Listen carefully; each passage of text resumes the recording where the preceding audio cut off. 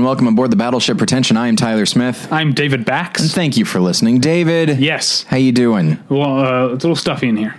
We were talking about off mic. Okay, yeah. Or is it, it's on, it wasn't recording. We're sitting in front of the microphones talking. That counts as off mic if they're not recording, right? Right, yeah. Though, I mean, we're very much in the same positions, the same recording stances as though we were actually recording. Did you get into the ready stance? Yeah. Okay. I've got how I'm sitting right now is actually more casual than I usually am. I usually try to get in there and just. I wish this was a video. I wish we were periscoping right now, David. Why aren't we? Everyone's doing it. I know they are. I don't care for it. Don't you? This is the thing. Okay. Periscope. Everyone says Periscope now, but it was like Meerkat was first. Meerkat, right? okay, yeah. And I haven't heard of that. But it was first, and then Periscope came on, and there's a word for that, or a term, like a business term for that is going to drive me crazy that I can't. Like when a new company like scoops an old company. No, just when there are two options, and everyone just eventually like VHS or beta. Oh yeah, or HD, DVD, and Blu-ray. Yeah. Volcano and Dante's Peak. Right? Panda Express and Yoshinoya Beef Bowl. That's the one. That is a joke from Knocked Up. Oh, okay. That's going to... You can't think of the term? Yeah, but anyway, I feel like there's a part of me that, like, I don't know if it's the part of me that roots for the underdog. Mm-hmm. Like, I want to be... No, let's not Periscope this. Let's Meerkat it. Because I heard of them first. I'm on their side. It's like how I've never taken an Uber. I've taken a Lyft. I've taken plenty of Lyfts. Because Lyft I heard of first. And Uber came and just like Bigfooted the whole operation. And now everyone's like, oh, Uber this and Uber this. Meanwhile, they're the ones who have had more, complaints about drivers being creepy. And you know what? I'm on Lyft's side. But it's... But I think when it comes to something like this, like Periscope versus Meerkat, I think there's something like, you know what, I'm going to use Periscope and have fewer people see me, because that's what people use, That's true. It's true. Whereas I actually had heard of Lyft first, and I don't actually use it because I actually like the Uber app more. I find it easier to use. Okay, you just did a little dance there. You were very happy. Path dependence. Dependence. That is the term for that sort of thing. When it's never official, but everyone just sort of the what's the word? The populace, the consumers. Yeah. Just choose one over the other. It's called path dependence. Well, and in the case of Uber and Lyft, like I think Lyft is a good name. It's got a Y in there, but I think the word Uber is fun to say, and I think it's a little Nazi-ish. Exactly. So you know what that means? Efficiency. They were good at what they did. Maybe. You know what else? This is a thing that annoys me. I think Uber pays its drivers more, but I believe so. Part of that is on the Uber app, from what I understand, I've never used it. From what I understand, the Uber app doesn't give you the option to tip. I guess people can tip cash if they want, but there's no option to tip when you take an Correct, Uber. yes. Whereas with Lyft, when you do it, it comes up, which, 2, 4, 6, 8, or, I think you can put in your own amount. You tip on the app. Yeah, 2, 4, 6, 8. I'll show you that I appreciate you. Yeah. Something like that. So I guess I like that. Maybe I like that's very American of you, David, because in other cultures, like I believe German culture, like Uber, tipping is viewed as insulting. Right, but where are we right now? Which country? Well, if you had to pick, if you had to, more than 51% sure, are we in America or are we in Germany right now? Well. There are times when I feel like maybe we're in the USSR. Thank you very much, Nancy Pelosi. I wanted to pick somebody, but she's not in power anymore. Thanks, Obama is the meme you're looking for. Yes, I know, but I hate it. It's so overused. Yeah. It bothers the hell out of me. Yeah, but to the point that I once actually, on Instagram, saw someone use it, not ironically. Yeah. And it was it made me laugh anyway, because I'm so used to. Well, I have a couple of those that are real.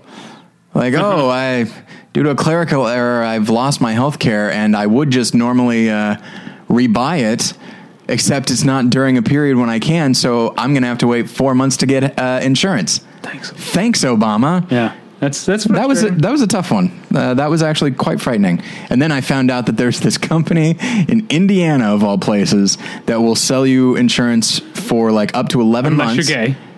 Is that true? No, Indiana's where that pizzeria was. Oh, all right. This is before that. Back before that, they gave you a discount. But no, it's...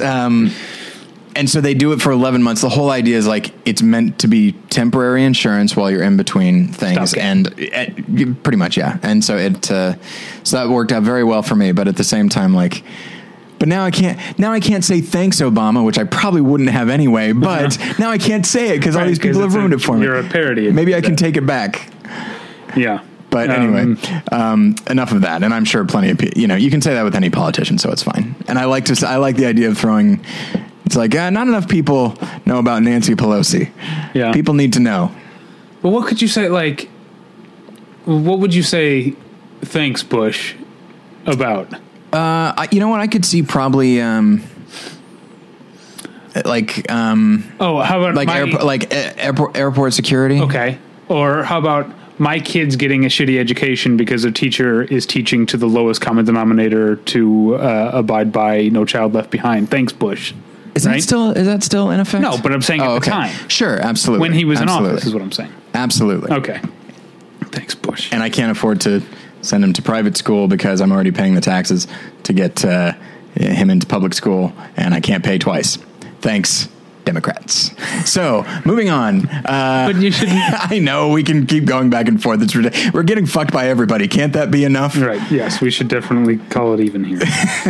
They all suck. Oh my God. Have you heard of a website called I Side With? Yes. Did you take the quiz there? It's a great quiz. It's really in depth. It's surprisingly in depth. It takes about 15 minutes because there are a lot of questions, and it gives you policy positions where it's like you can choose yes or no, or you can choose more nuanced answers, and even after that, you choose the degree to which it's important to you. Yeah, like I think yes or no gives you like 5 answers, and then within those, even more specific answers like yes, but. Right. But then you do like 1 to 5, how important is this issue to you? So it gets really specific. I think of myself, because I think I hang out with a lot of people who are very far to the left, and I think of myself as being kind of leftist, right? I think of myself as a centrist in a lot of ways, a moderate. 96% with I stand with Bernie, apparently. Oh boy. 96%.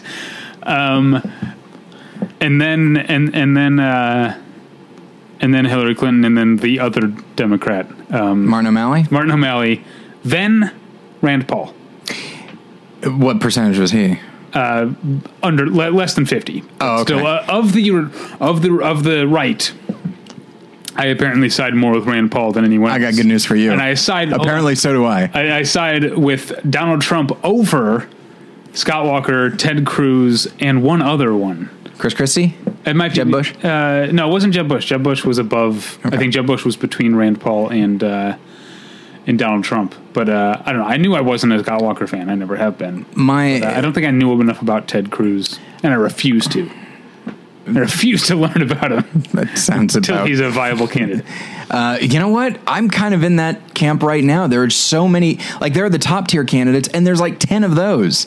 Then there are second tier candidates, there's 7. And there are 7. Yeah. And just like, look, I love political theater, and I'm very invested in who the Republican candidate is. I can't yet. I can't get involved yet. I need time to just wean some of these people away. And frankly, I want Trump to get tired of his little game and drop out.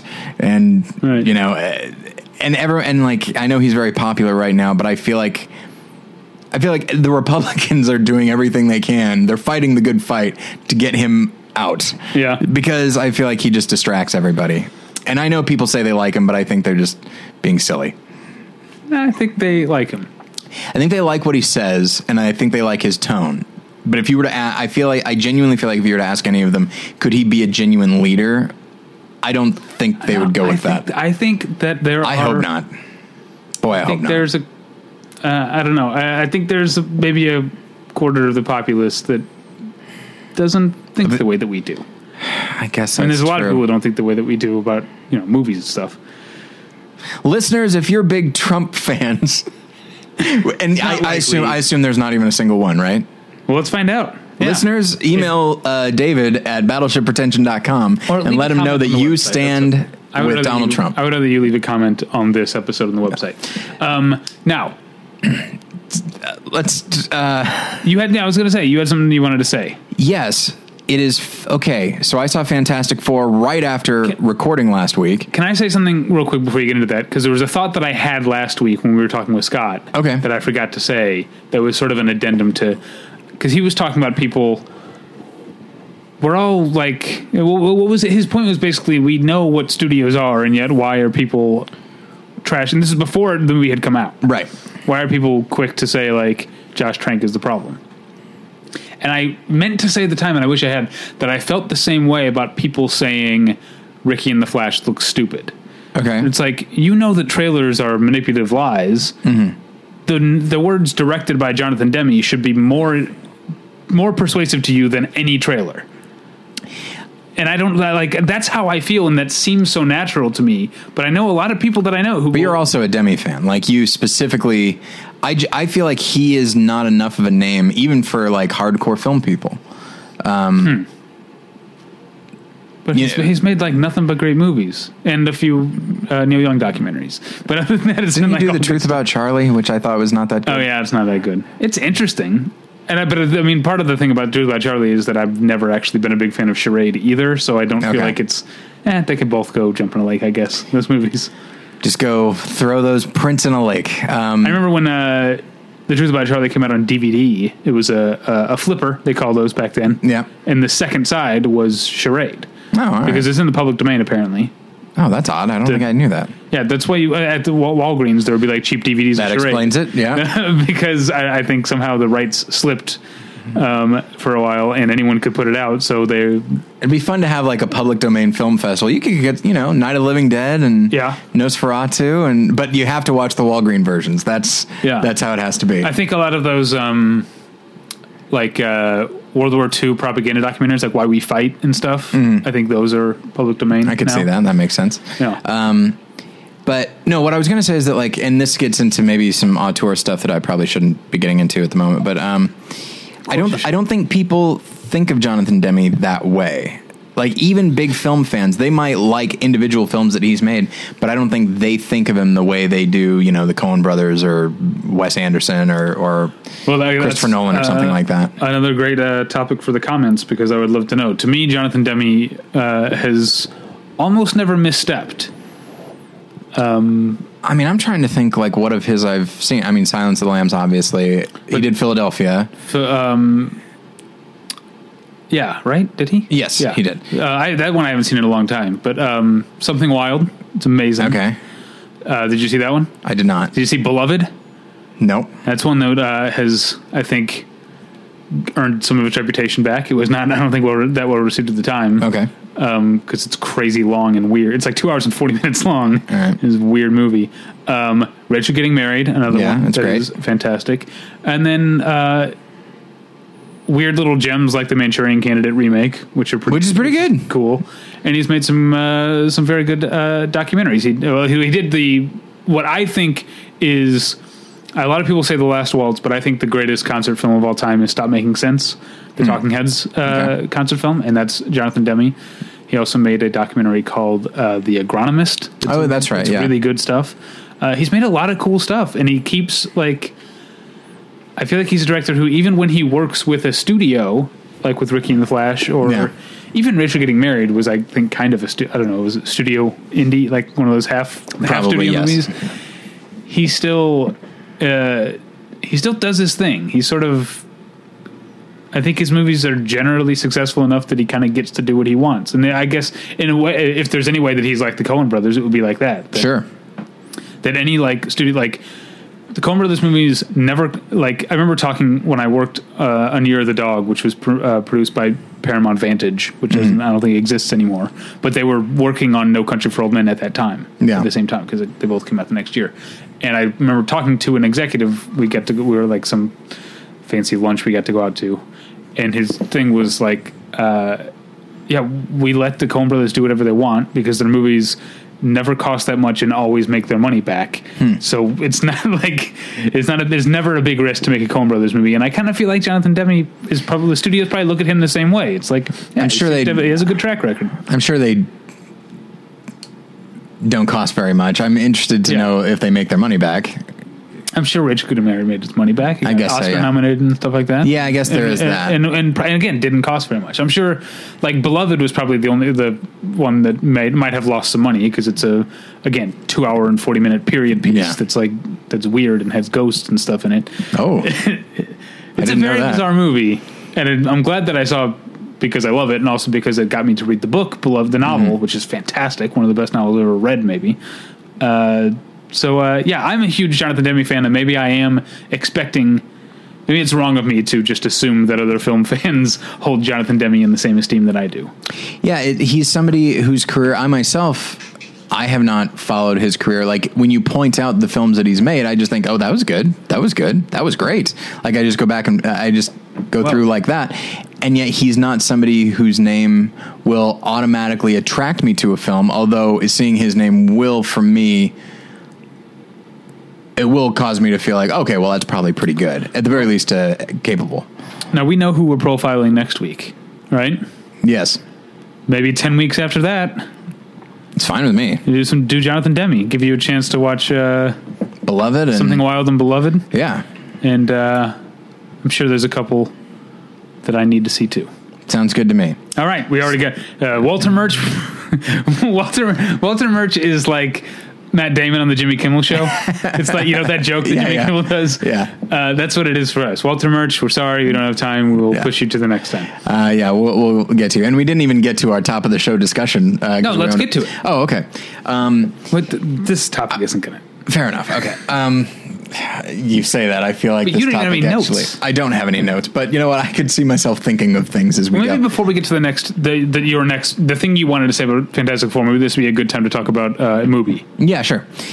So this episode is sponsored by Mubi, a curated online cinema that brings its members a handpicked selection of the best independent, international, and classic films. Every day, Mubi's curators introduce a new title, and you have 30 days to watch it.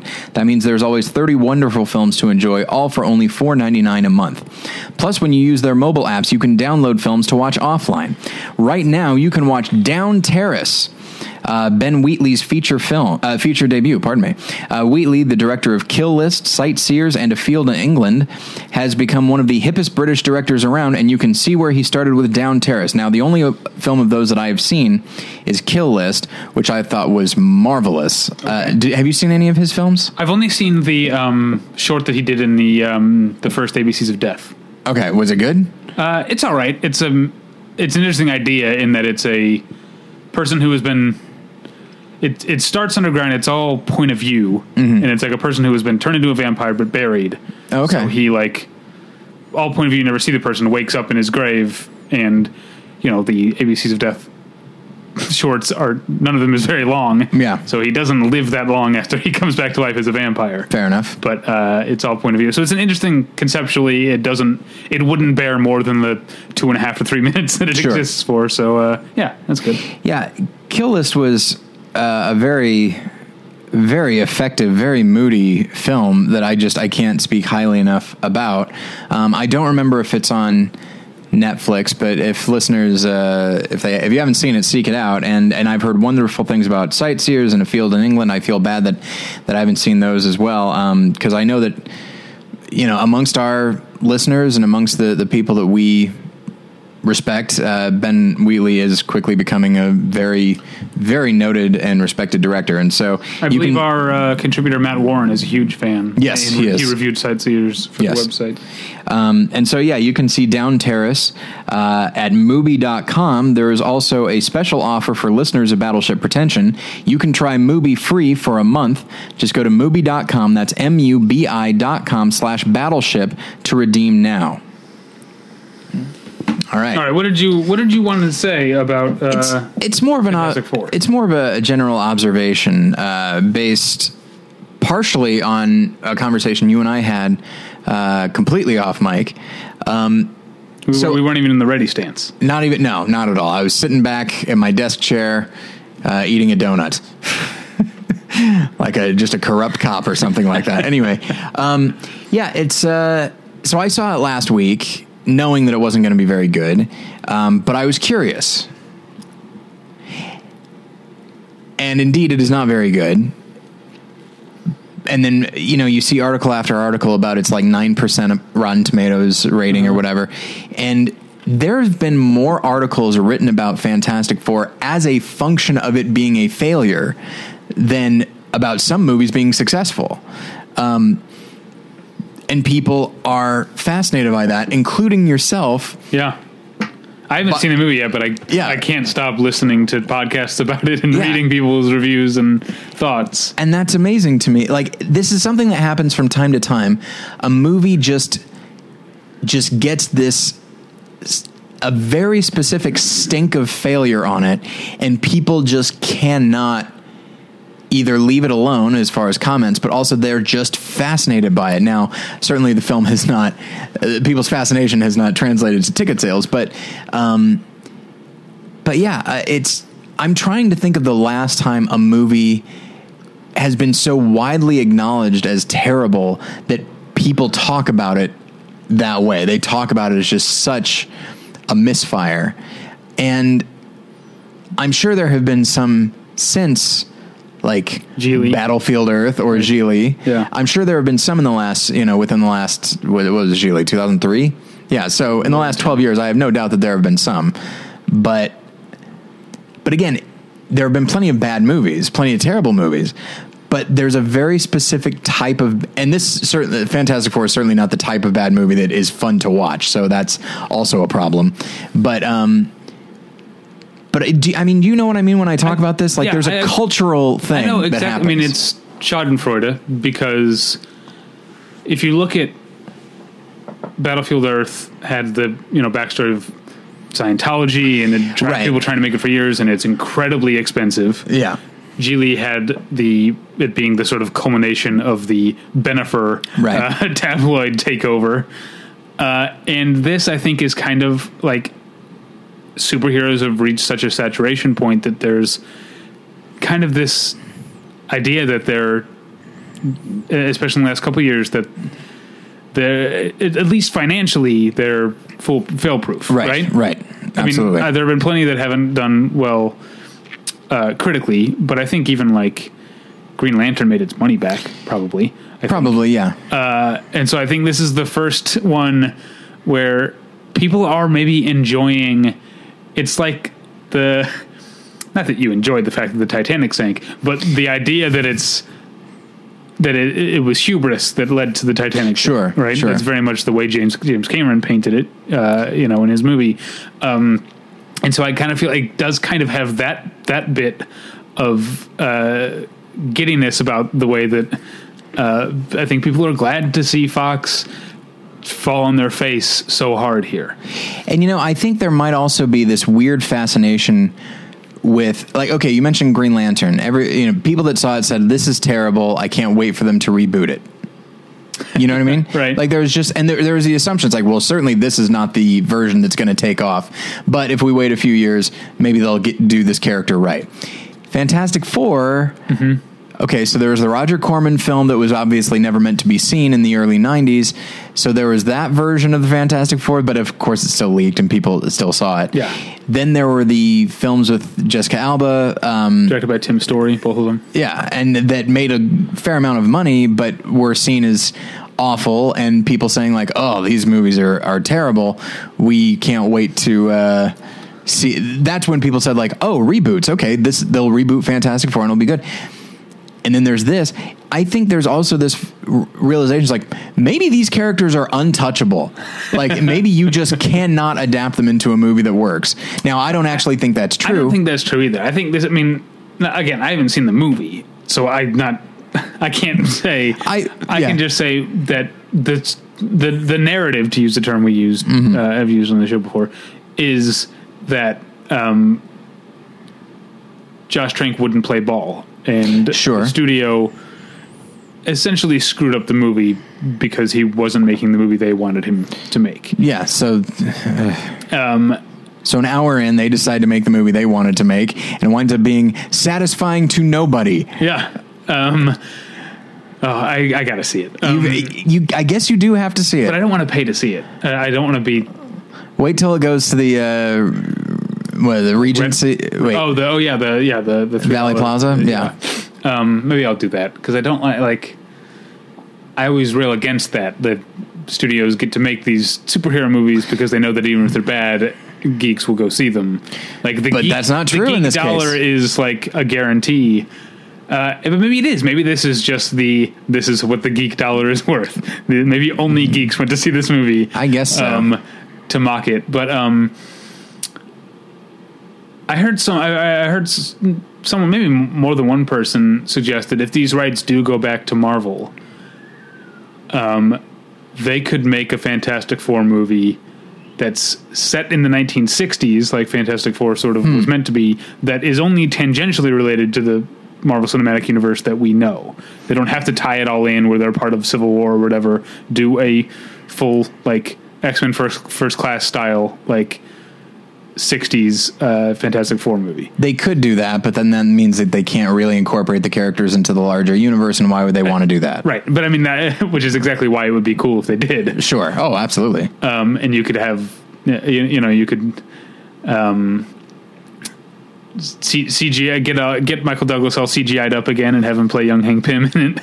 Yeah, that'd be fun, right? Right. Yeah, which, by the way, I don't know if we've ever mentioned this, like, making Michael Douglas look notably younger in Ant-Man is some of the best version of that. Like, I've seen the digital de-aging of people, and that's the best I've seen of it. I wonder if I'd like to ask a young person who doesn't know, just show them that scene and they don't know who Michael Douglas is. Can they tell?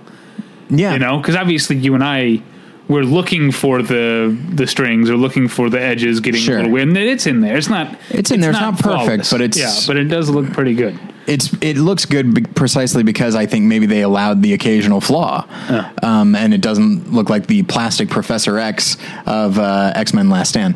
But yeah, and so as a pop culture phenomenon, I guess last year or the year before, maybe it was 2 years ago, there was After Earth, the Will Smith film, which I think people took a certain degree of glee, partially because he produced it and it also stars his son. What an interesting coincidence. I think there was that element to it. And speaking of, but I feel like that has maybe gone away, and maybe because this is a superhero movie and people can always point to it now as the cautionary tale of superhero films, both financially and critically, that I think people are really fascinated with. And also, it comes in August, and so while there are still big movies to be released in August, had this come at the beginning of June, the story would have been over the following week when, hey, it's time for a big movie, but now there's nothing to knock it out of the headlines, really. What's coming down the pike? Anything? I mean, I'm excited for American Ultra. Oh, are you? I don't know anything about it. Really. It looks fun, but I can't think of other August releases. I know there are some coming, but I can't think of what they are. Sinister 2? Absolutely. Okay. Is that an August release? Hitman Agent 47? Yeah, that's there. Okay. All right. I saw a panel for it last year, and boy, oh boy. Well, yeah, okay. We talked about that. Yeah. So it's all that is to say, it's fun to watch.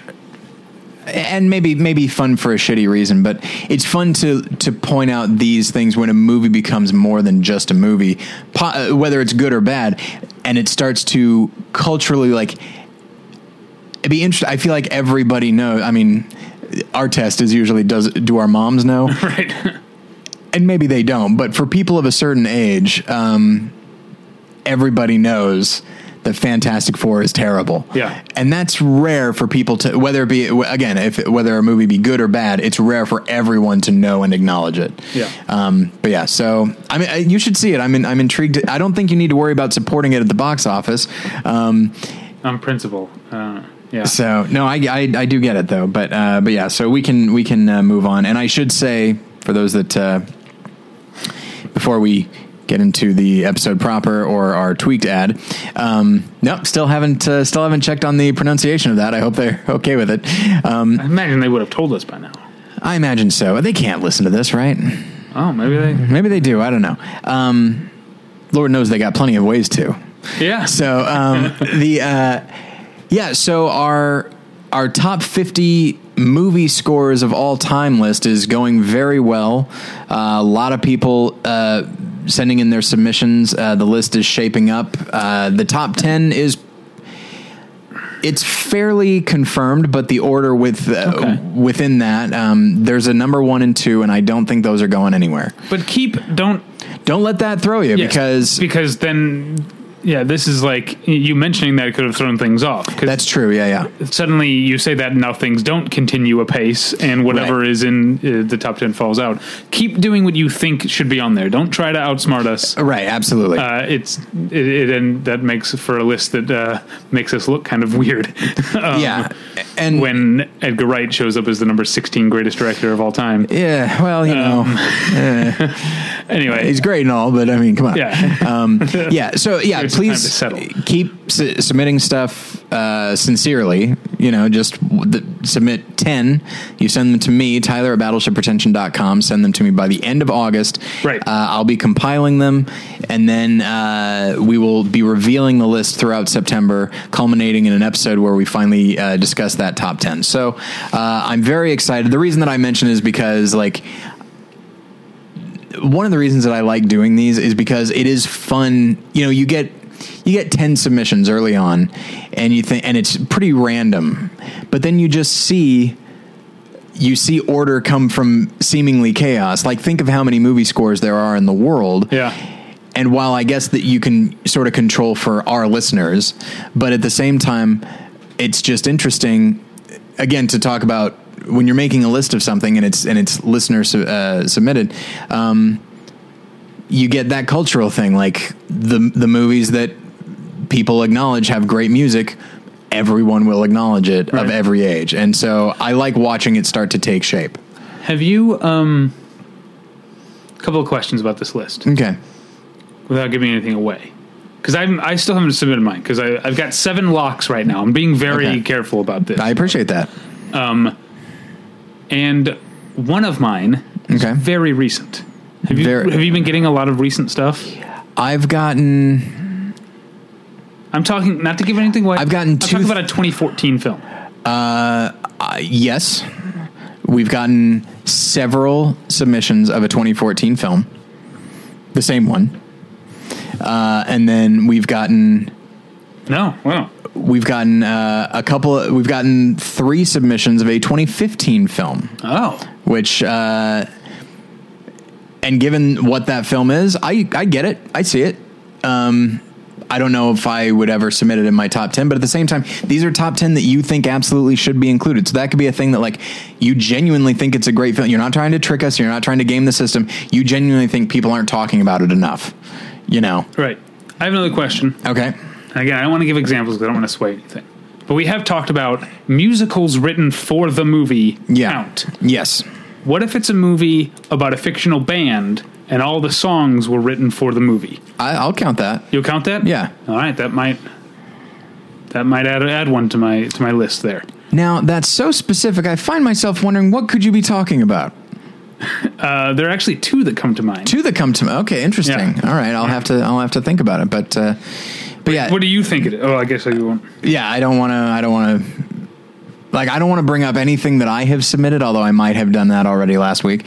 But yeah, hang on now. The first one, yes. Second one, no. Okay. They would both count, but I didn't think of the second one. But you're the only one that ever thinks of that second one. That's not true. That movie has very vocal supporters. All right, and I will say, because I like being cryptic, I will say I was expecting and hoping a lot more submissions of that first one, but it's not happening. Really? Yeah. Maybe people just aren't thinking of that. Maybe. And I'd love to put it in people's minds, but at the same time, and you know what? Here's a fun thing to do. Maybe in the comments of this episode or on our Facebook page, maybe you can campaign.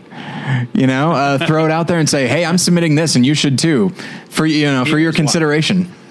So it's been a lot of fun, and I think the final list will look pretty good. I've been actually very proud of our listeners as far as the lists that have come together, especially the last few years. And I think this list will be very instructive. I think what I usually go for is, like with top 50 comedies and top 50 horrors, like if somebody watched these 50 horror movies, would they get a pretty good sense of all the different types of horror and genuinely the best horror? And I'd say yes, for the most part, for that list. Same with the comedies. And I think as far as movie music, this top 50 is going to be pretty eclectic. And I think between the 50 movies, you get a pretty good idea of what movie music has been throughout film history. Fantastic. Yeah. All right.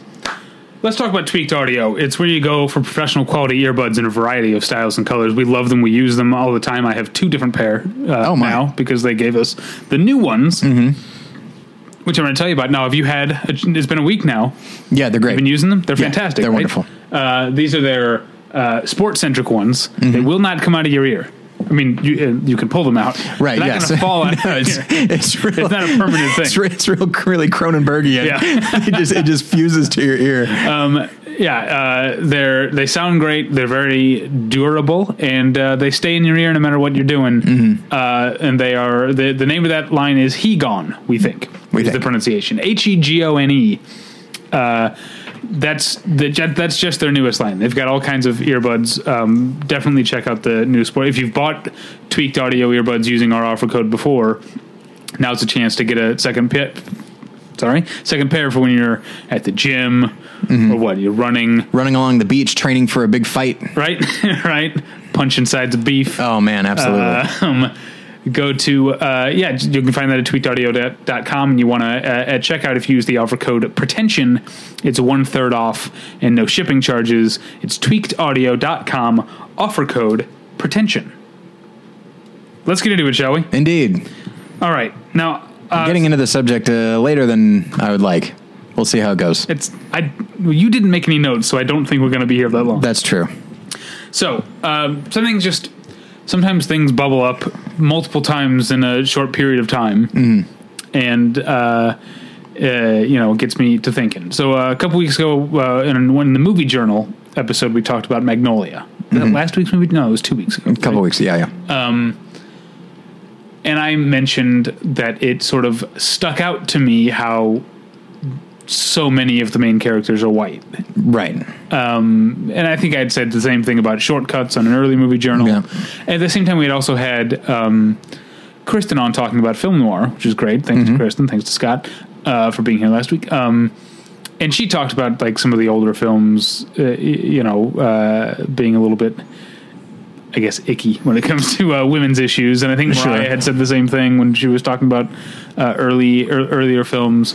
And it just got me thinking about these movies that are good or well liked, but have elements in them that don't age well. Because and there's another one actually that I didn't talk about. I don't think I talked about this when we did it when I mentioned on the Movie Journal, but I rewatched Duck Soup recently. Yeah, and it has the joke, reference, the word, I apologize. This is like old timey offensive. Yeah, but he says, and that's why darkies were born. Yeah, which by the way, which I looked up. That line, and it turned out that joke was true. Is that what you were going to say? No. He's actually like referencing a popular song. That there was a song that was like on the radio, like Casey Kasem top 40 song called That's Why Darkies Were Born. Yeah. Which, don't get me wrong, doesn't let the culture off the hook. No. In fact, might indict it more, knowing that people were listening to this and tapping their toes. Yeah, and so when he makes a little reference to the song, it's like if he said, "Call me maybe," right? It's that kind of like a laugh of recognition. Yeah. Oh boy. But yeah, that doesn't age well. And I thought of a bunch of, I don't know if you have something to say before I start throwing out more examples. So I've got a ton. It's not just about race. We've got a lot of stuff about ladies and gays in here too. Oh sure. Although oddly enough, gay ladies, they've always gotten it 100% right throughout the ages. Oh, well, okay. I have a special one here. Oh, all right. That I can't wait to talk about. Yeah. Well, what I was going to say is that this is something that you'll find, whether it be like something offensive, something like what is now considered socially offensive, or just a different expectation, whether it be of a group like women or, gays or whatever, or just a completely different way of thinking. I watched, I think it was The Apartment. I watched it with Jen and some friends at one of the park screenings in Chicago. Oh, Grant Park. And there comes a moment. Don't they project 35? I don't remember. I don't remember.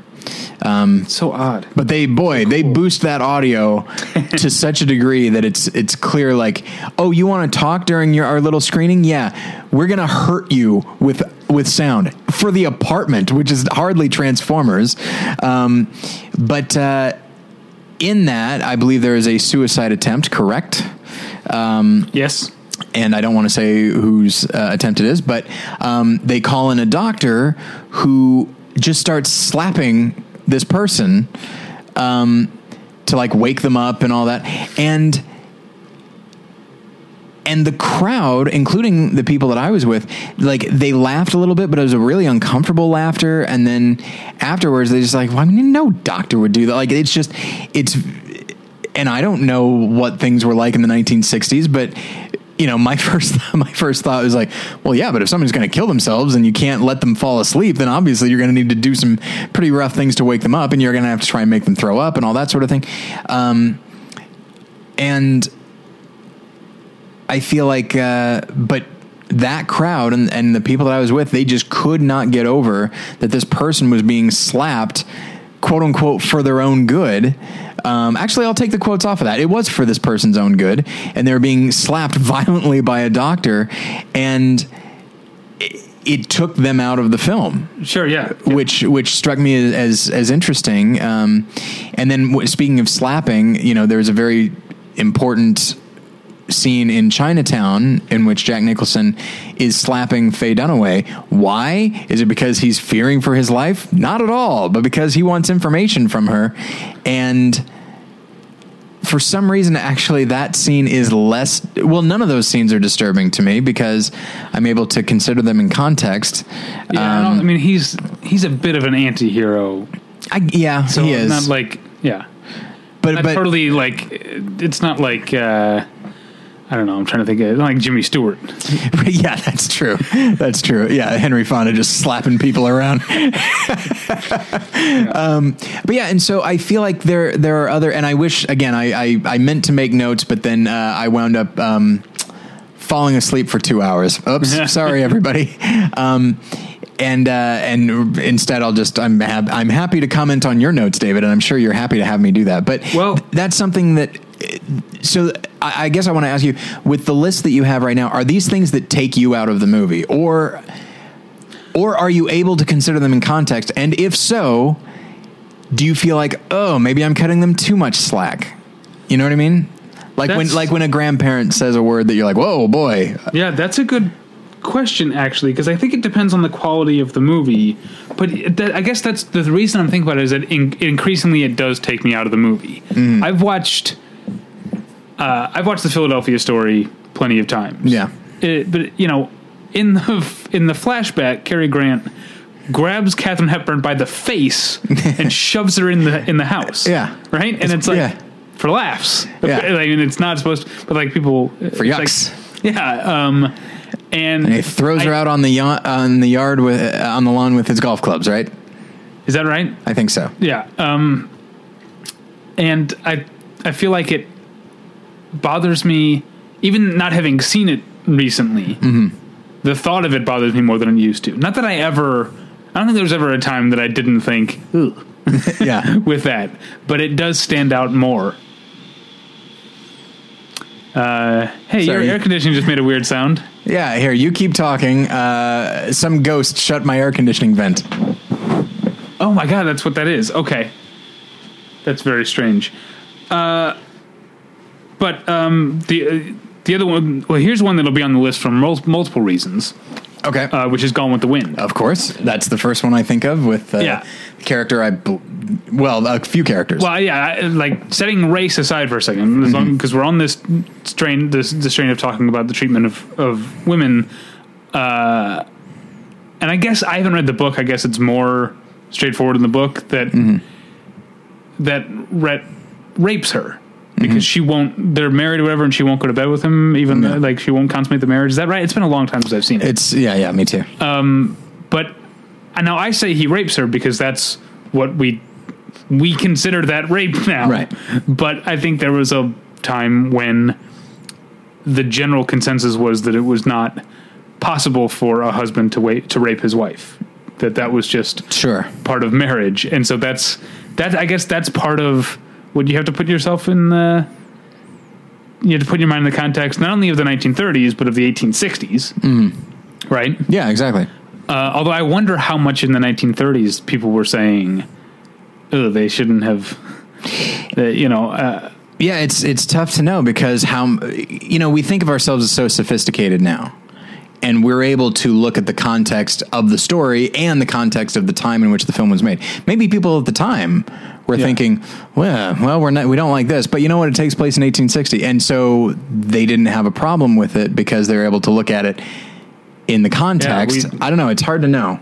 But I also wonder what. But then when it comes to race, that's when I think you can get a little. It's a little dicier. Yeah, it definitely is. But I mean, I think it's a part of my, I guess, white privilege that I didn't, as a younger person seeing Gone with the Wind, I didn't think about the race issue at all. It was maybe in college that I finally it occurred to me like, oh, these are horrible caricatures. Yeah, and I think I was probably the same way. But I honestly I was willing to put it down as just like, oh, it's an old movie. And people acted differently in general in an old movie. Yeah. And so these are characters that are, they're basically slaves and they're uneducated. So it's like, all right, uneducated slave, old movie, got it. And only when I watch it now do I realize like, you can show uneducated, you can show slave, and you don't have to play it like that. Right. And even though, it's weird that even in the midst of all that, I still consider the whole affair vaguely progressive because Hattie McDaniel won an Oscar for it. But of course, even within that, right, she wasn't allowed to sit at the same table on the balcony or something. Yeah. And so it's just like, all right. I guess you got to look for the steps forward where you can. And the fact that that's 39. It's fairly early in the history of Hollywood, and it wouldn't happen again for a while, a black person winning an Oscar. But the fact that she did, good for them. Yeah. I'll take the win. And I believe I saw her speech. Did I see her speech? Or did I see her speaking about it? I don't remember. But either way, she was super eloquent. And it makes you feel like, man, this woman is incredibly eloquent and understanding and is an actress, And for her to play this character, and I recognize that what's in it, Sissy is there's Mammy, right? Right. And then there's Sissy. Hattie McDaniel, I believe played Mammy, correct? Okay, yeah. And then Sissy is Sissy's McQueen. That I don't remember, but Sissy is the one with, I don't know nothing about it. The more histrionic one, the one that I tend to think. So it's not like she's playing that, but still, I'm curious to know what Hattie McDaniel thought about playing a character so far. One could say beneath her, or at least being required to play her in a way that was beneath her. And it makes, we were talking about, or we were saying, how did people in the 1930s justify it, or were they just okay with it? Right. It makes me wonder what things that are out today won't age well. It's always a good question to ask when you're judging the past, what people will judge you about. What was that movie from a few years ago that no one, literally the only thing anything remembers about it is that Vince Vaughn in the ad said that hybrid cars were gay? Do you remember that in the trailer? I don't remember. What was that movie? Was it Couples Retreat? No, it wasn't Couples Retreat. It was him and Kevin James, I think, and a Winona Ryder, maybe. Oh. Not The Secret. But no. I think it's it's The Something. Right. most movies are. The Gone with the Wind. Oh shoot! Is that going to bug you? It's gonna bother the hell out of me. But I know the one you're talking about. I mean, that's only been a few years, and even at the time, like, yeah, people reacted. And I saw this week. By the time it's out, by the time you're hearing this episode, but I just saw Straight Outta Compton last night, and it's fantastic. But I wonder, like, it already is like skirting this line where it's not like, on the one hand, it's not trying to paper over the fact that these guys treated objects like women, treated women like objects, but it's also not glorifying either. It just sort of is like, yep, this is how it was. And I wonder, I'll be interested to see how people feel about the portrayal of women in Straight Outta Compton, because on the one hand, it's probably kind of authentic. On the other hand, it is still kind of demeaning. It doesn't pass the Bechdel test, and about half the women are naked in the movie. Hot. The film is called The Dilemma, by the way. Yeah. Yeah, that's a tough thing to know. Like, do you require a movie that's telling a story that is,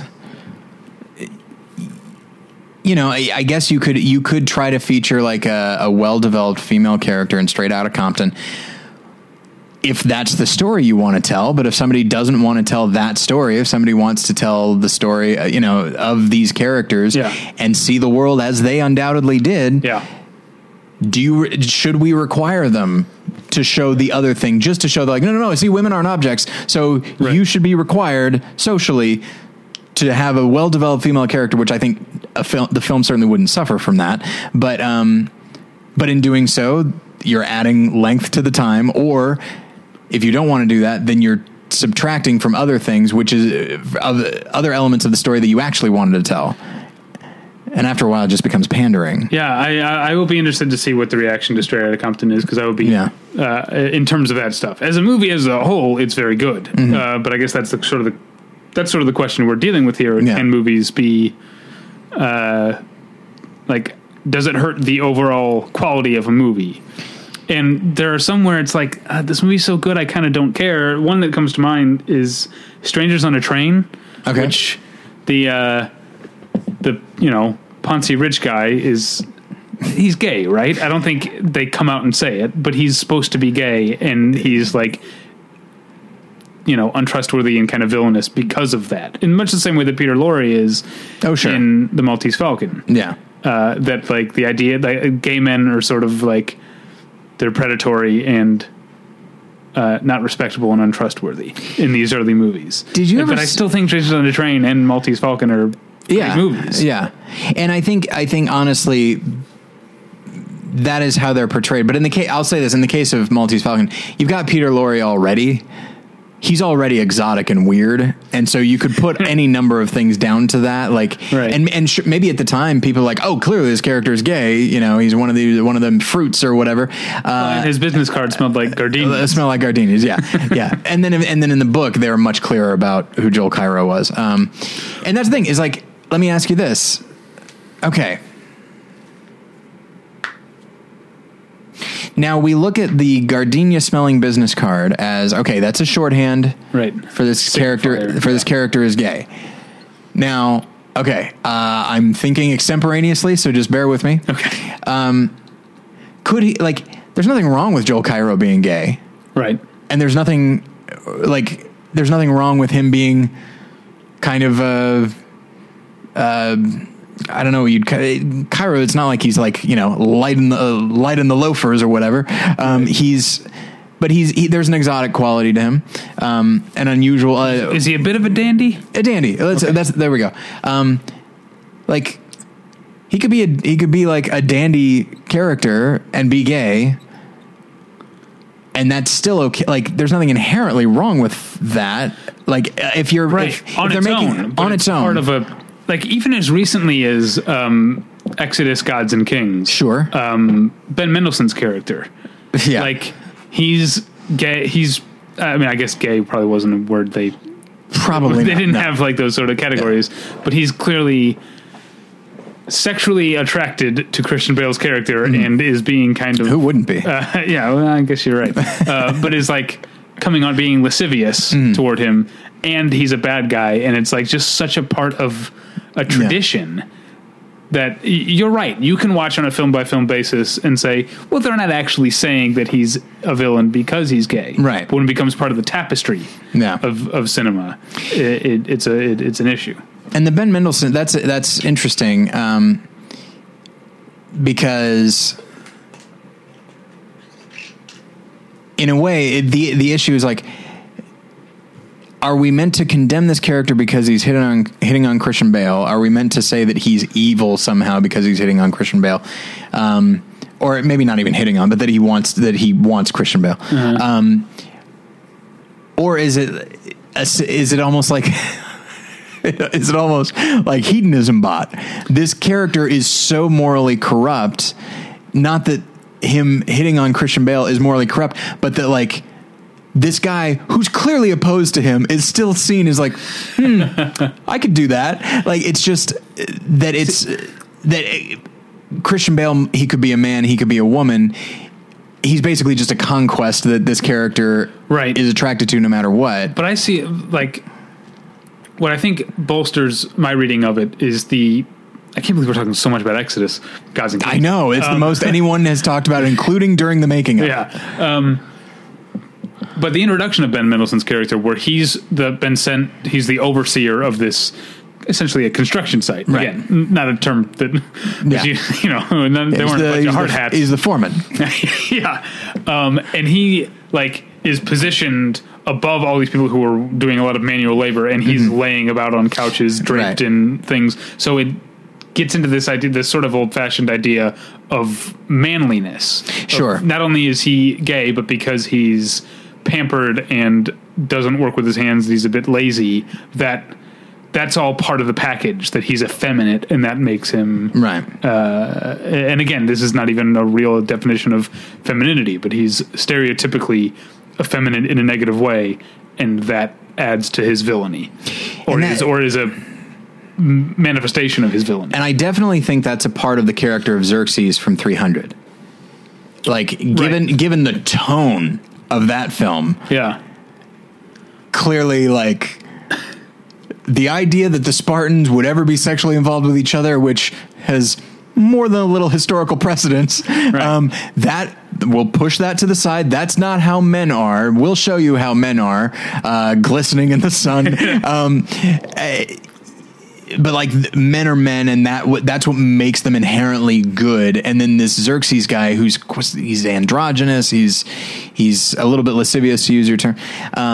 Like, I think that one you can draw, like, you can point to that and say, like, that is an instance where a character not being stereotypically manly is a flaw. Is a moral flaw somehow. Right. I'd argue that 300 is kind of misunderstands what the stereotypes are, because I think the Spartans could be seen as being kind of stereotypically gay as well. Yeah. Right. But in a very specific, in the same way that wonderful Simpsons episode, where with John Waters and and Homer takes the steel mill, and it's just all these big buff gay guys, and it's like hot stuff coming through. And then it's dedicated to the steel workers of America. While we're on the subject of gay characters, okay, and again, this is one that I think, I haven't read the novel, but I think it's more up on the surface in the novel. But Goldfinger, the character of Pussy Galore, is, I think, in the novel pretty much is a lesbian. Okay. And I think it's probably hinted at in Goldfinger just by virtue of her not immediately being sexually attracted to James Bond. Right. Yes. She's a lesbian. But again, this is, the mores of the time. They probably didn't see this as rape, but she's trying to leave, and he keeps pulling her back and then throws her down on the hay. This is the beginning of a rape scene in any movie made in the last 20 years, right?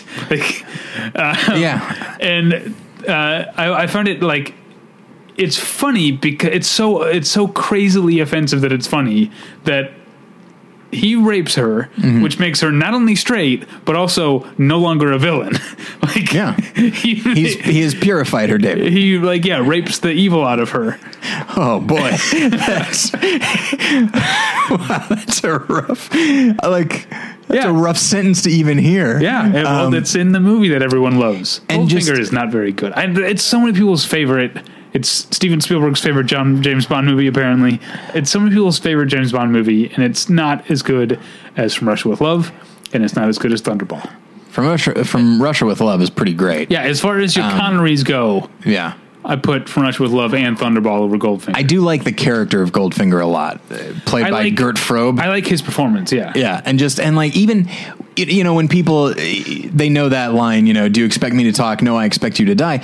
You think it's going to, you have an idea in your head of how that line is going to be delivered. That it's going to be like, you think it's going to be Dr. Evil, I expect you to, but instead it's said with like bluster and like a big smile and just like celebratory, like, no, I expect you to die. It's just like it's great. It's a really great counterintuitive performance.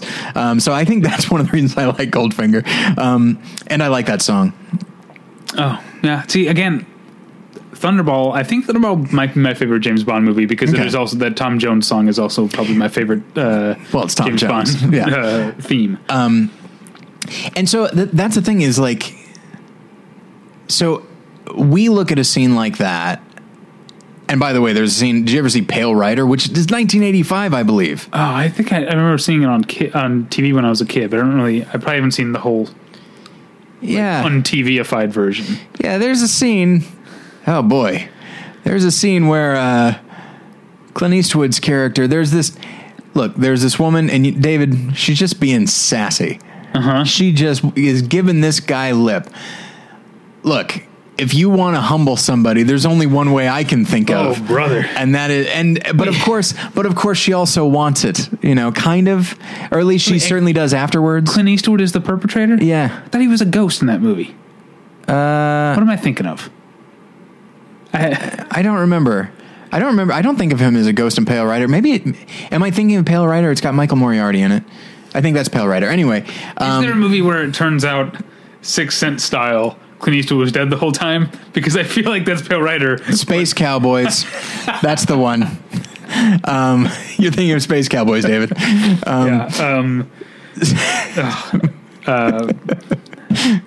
In the Line of Fire, that's the one. That's the one. It turns out President Kennedy has been alive the whole time, and he's the one who got shot. Yeah, it's a Last Temptation style fantasy. If I don't jump in front of this bullet in time, oh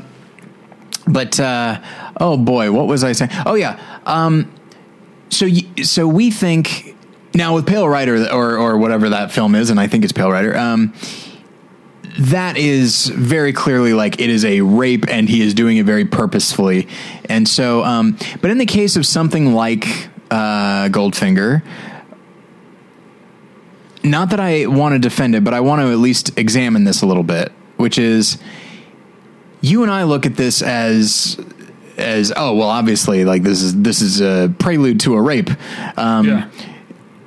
But from a shorthand perspective, is this simply like James Bond is forceful? He is, he knows what he wants, and in the end, like this woman actually probably wants it. Like it's don't get me wrong, it's still regressive, but in a way that I think befits the entire series, and just the view of masculinity at the time.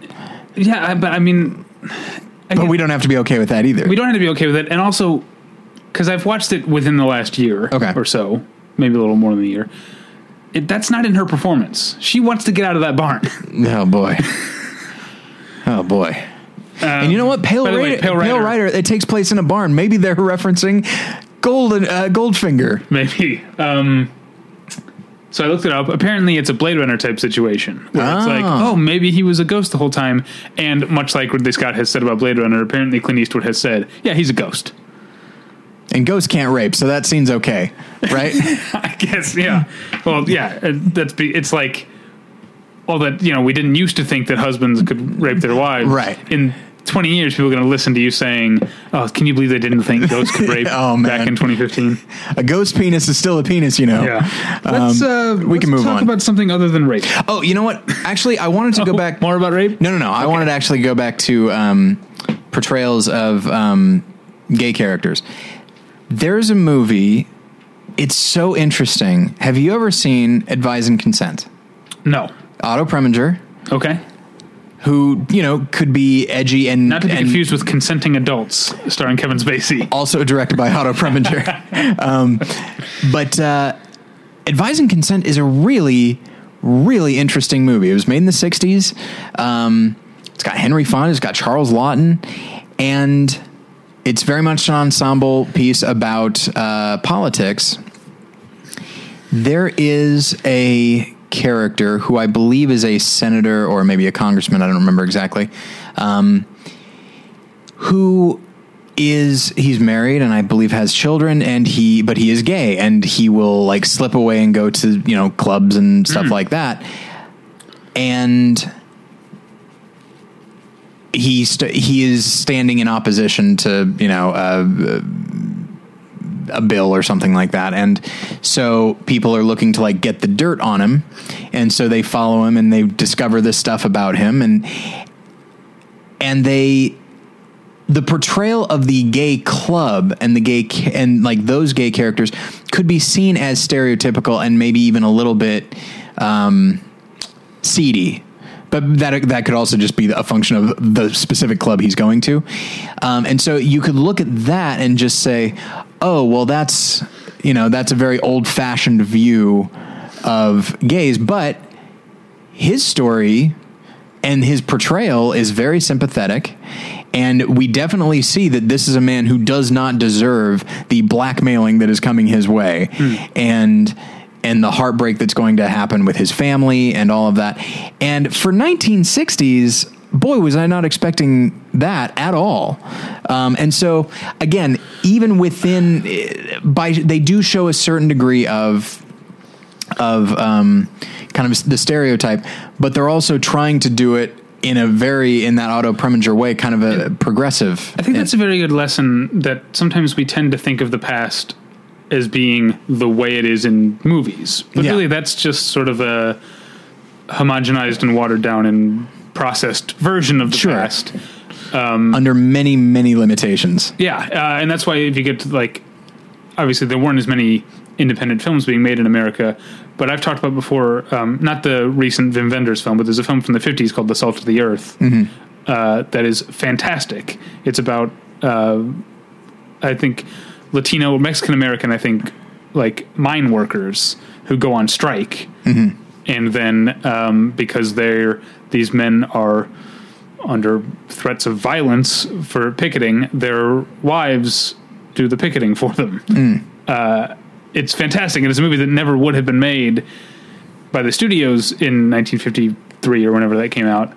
And it's really helpful to realize that this kind of thinking was not like, we didn't invent being progressive in like our lifetimes or in our parents' lifetimes. Like there were more ways of thinking than are presented to us through the movies. And that's the thing is, some of these movies that we might view as regressive by even like, let's go with Joe Cairo from Maltese Falcon. Now, John Huston is just adapting the book, obviously, but at the same time, like, why even have that? I don't think people viewed Joe Cairo with disdain. He's Peter Lorre, who is a beloved character actor, and they didn't view him as like the kind of character you hate or anything like that. Like, all of those characters are fun, and it's fun spending time with them. But they didn't have to make that character gay. They could have made him just vaguely Eastern European or something like that, and just had the exotic qualities of him come through in that way. And you've got Peter Lorre there. You don't have to incorporate anything else to make the character interesting, but he chose to have it be this thing. And so, but in doing so, he also, to make it clear that, oh, that's what this character is, these people do exist. he had to engage with the stereotype and what everyone understood as the shorthand, because he can't come out and say this character's gay as they do in the book. And so, and I guess that's what I'm thinking of with advice and consent, is like they had to sort of trade on the stereotype so that everybody knew what was being talked about, but then move forward beyond that. I don't know. And with the Joel Cairo character, maybe I'm being too generous just because I love the movie so much. But I don't know. Things are even more nuanced looking back than we think they are. We could just condemn the fact of how something is presented, but we also, I think, need to look at the spirit in which the thing is presented.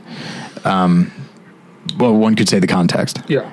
I'm trying to keep it like we do a certain topic at a time. Okay. But by the way, everybody should see Advise and Consent. It's a really good movie.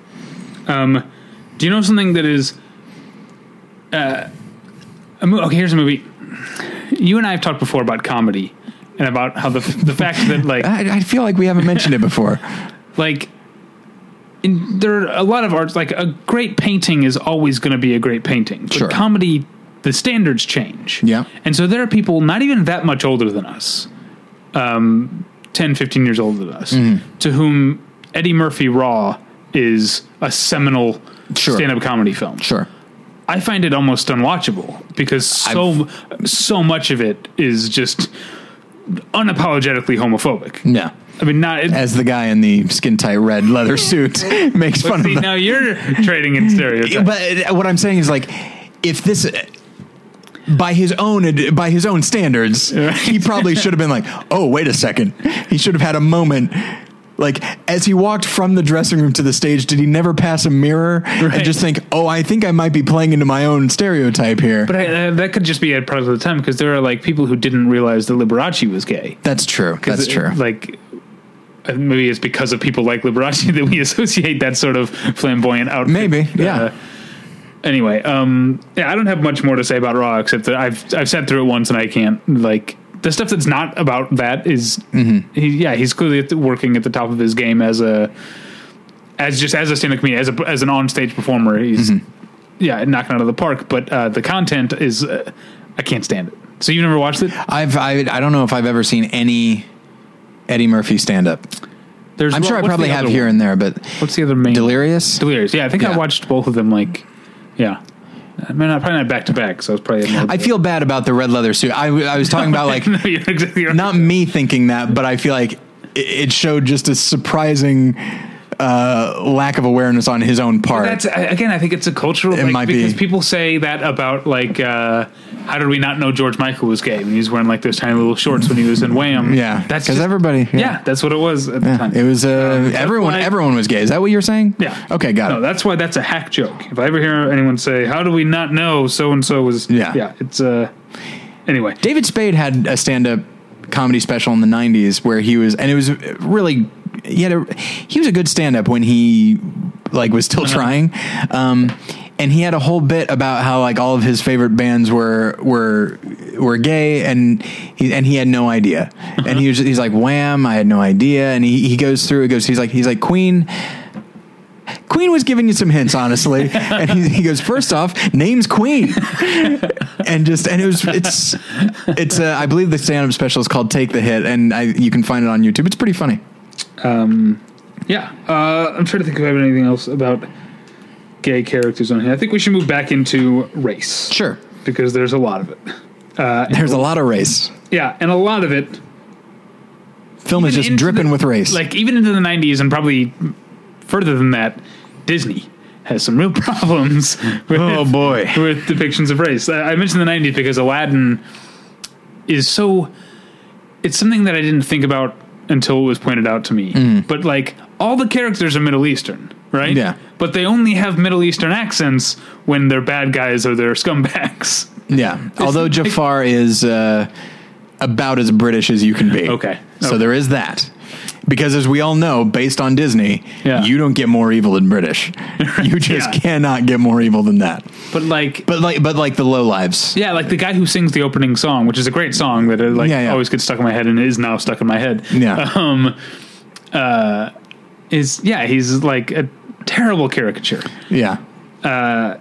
But then, obviously, going back further, you've got the depiction of Native Americans in Peter Pan. Well, and you've got the crows in Dumbo. Whoa. And don't get me wrong, like, and I think some of the issue, when it comes right down to it, I think with Disney, and I don't think I'm breaking new ground when I say that it's all about money, though they've put out some wonderful things, don't get me wrong. But like, Song of the South, I mean, everybody knows the song Zippity Doo Dah. They know the characters Brer Rabbit. But it wasn't like one of their seminal works. They don't have any, I was about to say they don't have any rides based on it, except they do. They do. It's a great ride. But it's just not a film that people, like, it made its cultural mark. And then the cultural mark just sort of outlasted the film. So it's like, okay, we can just brush this film under the rug. Peter Pan and Dumbo, those movies aren't going anywhere, and they are bankable products, which means, all right, I guess we're just going to have to deal with this. Right. And because like the day they sweep Peter Pan under the rug, that means anything Tinkerbell has to go to, and they make a lot of money on Tinkerbell and fairy stuff. Yeah. And so, and I don't think they should sweep it under the rug. No, I don't think so either. But it's interesting. I for a long time I found myself wondering, like, knowing what I know about Song of the South and thinking, like, how do they want to distance themselves from that? But the stuff in Peter Pan, like, they don't even issue like an apology for or anything like that. And I think it's because, like, because one of them makes them a lot of money and will continue to make them a lot of money. Those crows in Dumbo, though. That was also, when I was a kid and I didn't get it, the crows were my favorite part of Dumbo. Sure. And that song is fun. Yeah. But it's, in watching it now, it's like, wow. It's really obvious. Yeah. And like, that's the thing. The characters are still seen positively. They're not viewed as, they're not like bullies or anything like that.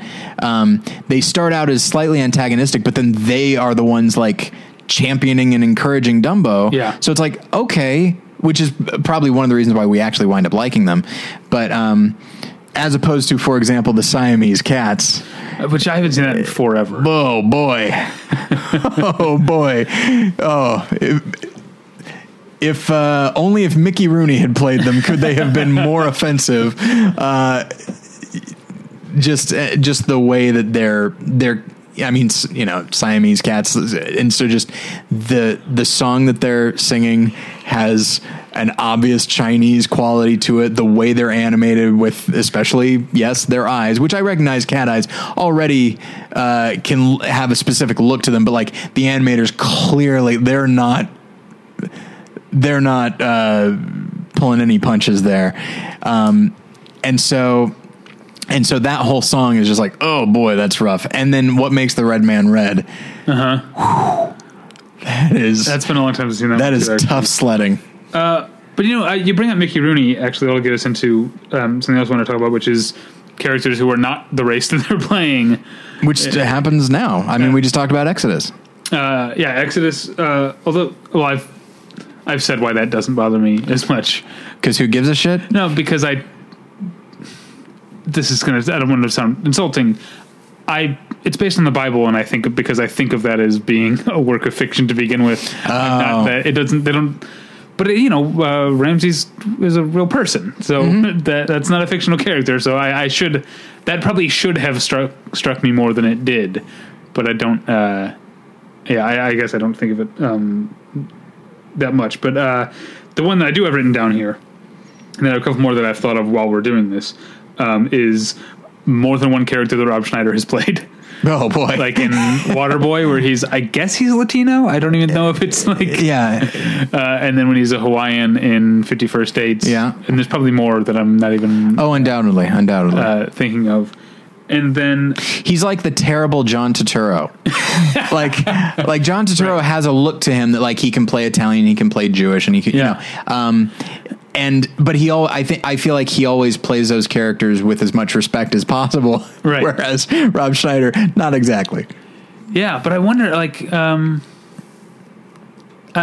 is any I'm sure there are. I've never met anyone who is offended that John Turturro plays Jewish people when he's not. Right. But I'm sure that people are, and I wonder, because that brought up, well, there's one I wanted to mention because it came up, the movie came up 2 weeks ago when we were talking with Kristen about South of the Border Noir, and Criterion had recently put out Ride the Pink Horse, which takes place in Mexico, and almost all but one of the Mexican characters are played by actual Mexicans. But then the love interest is this woman who could not have more Caucasian features. Yeah. Just with a tan. I mean, it's a black and white movie, just like darkened skin, but she's got like this little button nose. Like it's like, it could not be more obvious that this is not a Mexican person. Well, which brings me to one of your favorite films of the last few years, which is Cloud Atlas. With, you know, what, and again, I understand because the conceit of the film that you have to have these same actors, but you know, you have not merely white actors, but extremely white actors playing Asian characters, and all they did was like change their eyes. And I mean, I read a lot of the articles written by people who found that offensive and just said like, and I think I'm not saying that this makes it not offensive, but I think this makes it a different conversation in that I think they're trying to suggest something about races melding in the future. Sure. So I think that's the intention. So I think I give them points for having good intent for that. But yeah, it is still it's a little upsetting. Yeah. Upsetting. But here's one that, you know, we're generally talking about white characters playing other races. But what about, and I didn't see this movie, Gael Garcia Bernal playing an Iranian American in Rosewater. Oh, it's supposed to be a great movie. But actually, I did not hear great. I heard it was supposed to be a good movie, and that was it. Well, maybe I don't know what it is. I didn't see it. Yeah. But is that something? I think there. In fact, I know there are because I looked at it. There are Iranian, especially like Iranian actors who are like, "Hey, I could have done that." Why, you know? It does seem a little odd. I mean, now I genuinely feel like. I feel like you have noted actors of any number of races that are readily available. You know, maybe 50, 60, 70 years ago, maybe you didn't necessarily have that for reasons that are not good, but I can at least understand why they felt like, okay, let's just get a white guy, slather him in put Anthony Quinn in this. The John Turturro of his day. But now I really feel like there's really no excuse. Now, the fact that this is me just being devil's advocate because I don't agree with this, but Jon Stewart knows the guy that the character, the person that Gael Garcia Bernal is playing. He knows him, okay? Yeah, because he interviewed on the show, and that's part of the reason he ended up arrested, detained or whatever. Now, if that guy's okay with it, does that mean Jon Stewart's off the hook? Because this one guy, because I think no, that's not the case. But I wonder if that's Jon Stewart, the way he's justifying it to himself. Maybe. And also you have to wonder, like, you know, if somebody was making a movie, if Jon Stewart was making a movie of your life and it was going to be all about how great you are, and then he casts somebody Gael Garcia Bernal. Yeah, a very good looking person. Yeah. And then says, okay, well, what do you think? You might not say no. Yeah. You know? Yeah. I know you're being kind of facetious, but there's a reason that it's different for me because it's a false equivalency. Oh, I just meant you could be anybody. It's because it's not like there's a surfeit of white actors on screens. You know, we're not like there aren't white actors. There are white actors begging for roles because there are not enough actors. I do think Human Torch probably would have been better if played by a white guy. Look, I'm just saying that's the reason that film did not work for me. Right. I didn't believe it. I didn't believe it. Yeah. Did you see the Onion article about that? No, I didn't. It was comic book fans insist that Human Torch should be played by an actor who was on fire. Yeah, it's I mean it's a tough thing. Let me ask you this. Okay, so as we talk about this, because now we're getting very much into, it's very easy to pass judgment on the past. And because it's easy, I naturally feel like, okay, maybe I should be careful before I do that, because again, we never know how people are going to look at us now. but we're talking about Cloud Atlas. We're talking about Rosewater. We're talking about movies now, and we're basically standing in judgment of choices they're making, purely from I'll use the term, it's loaded, obviously, but like from a social justice standpoint, and just thinking like, no, you should make the movie the way I think you should. Like maybe Jon Stewart saw that Gael Garcia Bernal was like the best one to play that part in his opinion. And obviously like we should give directors and actors and artists in general, like as much benefit of the doubt as possible. Like how much, like I'm starting to feel a little twinge right now of like being overly judgmental of both the past and the present, and just, now don't get me wrong, I can make fun of Breakfast at Tiffany's all day long because that's horrible. Right. Okay. But at the same time, I get nervous when we head down this path and say that like a film, like even talking about Straight Outta Compton, it's like, you're not sure how people are going to take it or how it will be viewed in retrospect, even though you still enjoyed it and it still accomplished its goals for you. Right. And so there's this can happen whether it be somebody's politics or in my case, somebody's spiritual beliefs or whatever the case may be, where you bring your own sense of morality and how things should be. And sometimes it comes into direct conflict with your artistic reaction to something. Straight Outta Compton is the thing that you were telling me you really, really liked. Yeah. But you're also aware of this other thing that it appears to be lacking, and those two things are butting heads, and which one will win, and whichever one wins, is that the one that should win? I feel like it's not a bad question to ask. Like we require, I think these days especially, I think we require artists to be very sensitive. So we're requiring things of them. What do we require of the audience as far as cutting filmmakers slack? No, I think it's going to be a case by case basis. And I also think that,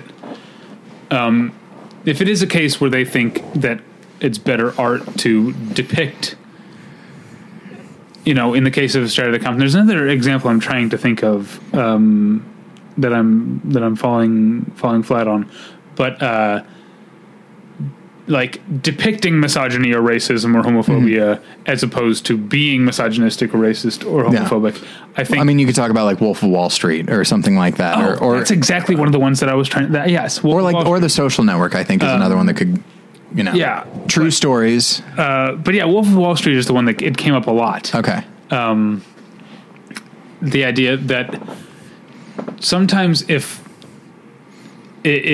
we start crowing about like, oh, how are people going to take this, or like this glorifies it, then we start to sound elitist as if we're like, well, I mean, we get it. Mm-hmm. Yeah. But they're not gonna. Yeah. And that's not something that we should engage in. And I definitely don't think that's something that artists should engage in. If they think it's the right choice and they can back it up, then they should do it.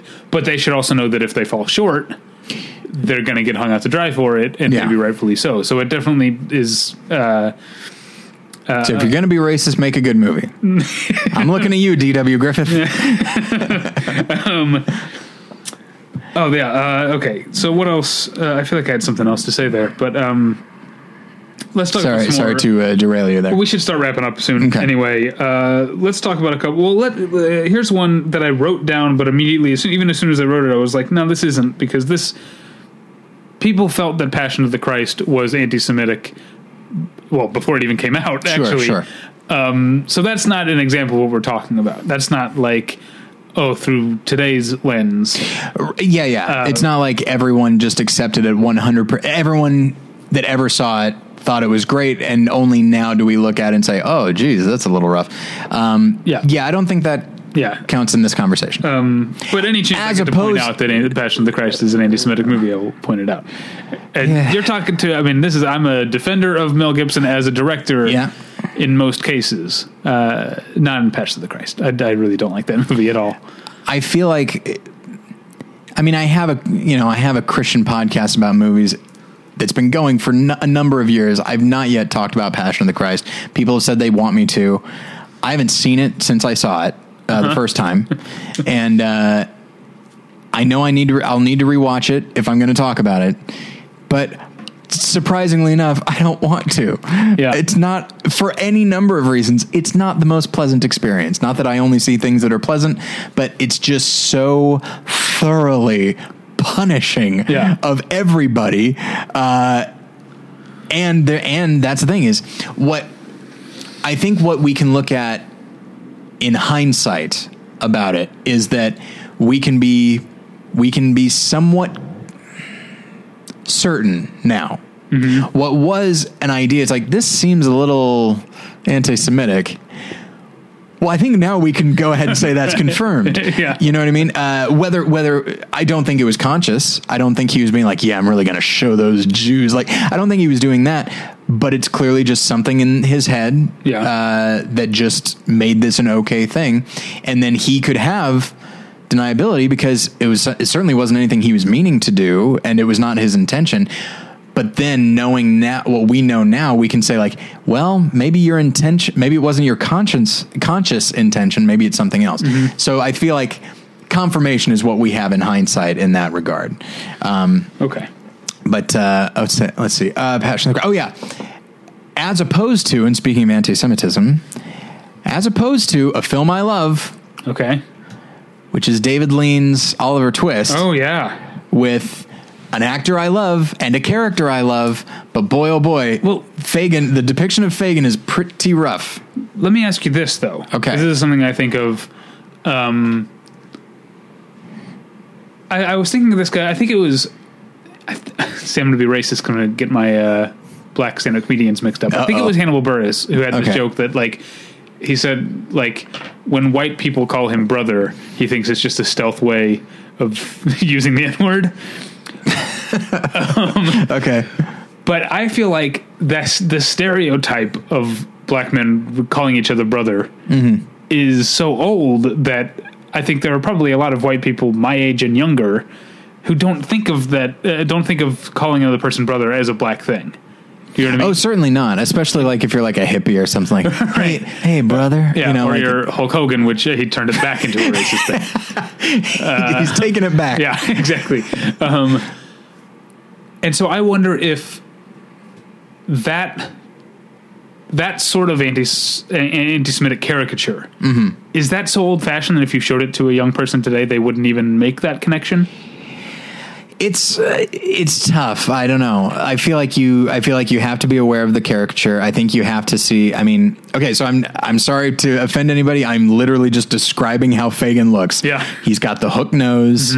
He's got the long, very Hasidic beard. The way he says Oliver, he says like oiva, which sounds like oy vey. In a film full of British accents, he doesn't sound British. Right. He sounds like a stereotypical Jew. And so it's curious to know if that is how, like if somebody's genuinely anti-Semitic now, like how do they think of Jews? Do they think of them like that? I don't know. Yeah, I don't know. But I mean, and that's the thing. It's like, and the character is like, he's just like grubby and poor and just scrounging and very, if you'll pardon me, rat-like. I mean, it's rough. And I love Alec Guinness and I love David Lean. And while it's been widely assumed that the character of Fagin was meant to be Jewish, like, okay, that's fine. Even if you want to go with that, you don't have to steer into it this much. But maybe it's that thing. Maybe it's Joel Cairo. Maybe it's, well, for a character to be Jewish, obviously he's going to have to be this, right? Right. So all we're doing is being true to the book and doing it in a way that people understand. Yeah, I haven't revisited that in a long time, but it definitely sticks with me. And you know what? That might be. That's a great movie, and that aspect of it is what sticks with me the most. Right, because it's not like one scene. No, it's the whole movie. Let me ask, okay, we really do need to wrap up, but something I wanted to ask you about is the movie Indiana Jones and the Temple of Doom. Okay. Because the Indian characters in that movie every Indian person in that movie is depicted as being sort of a part of a backwards and violent cult. And I don't think the movie is some nice villagers, but still, maybe I haven't watched it in a while. Yeah, still backwards. Still backwards though. Because I'm wondering, my feeling on Temple of Doom is, again, I haven't seen it in a long time.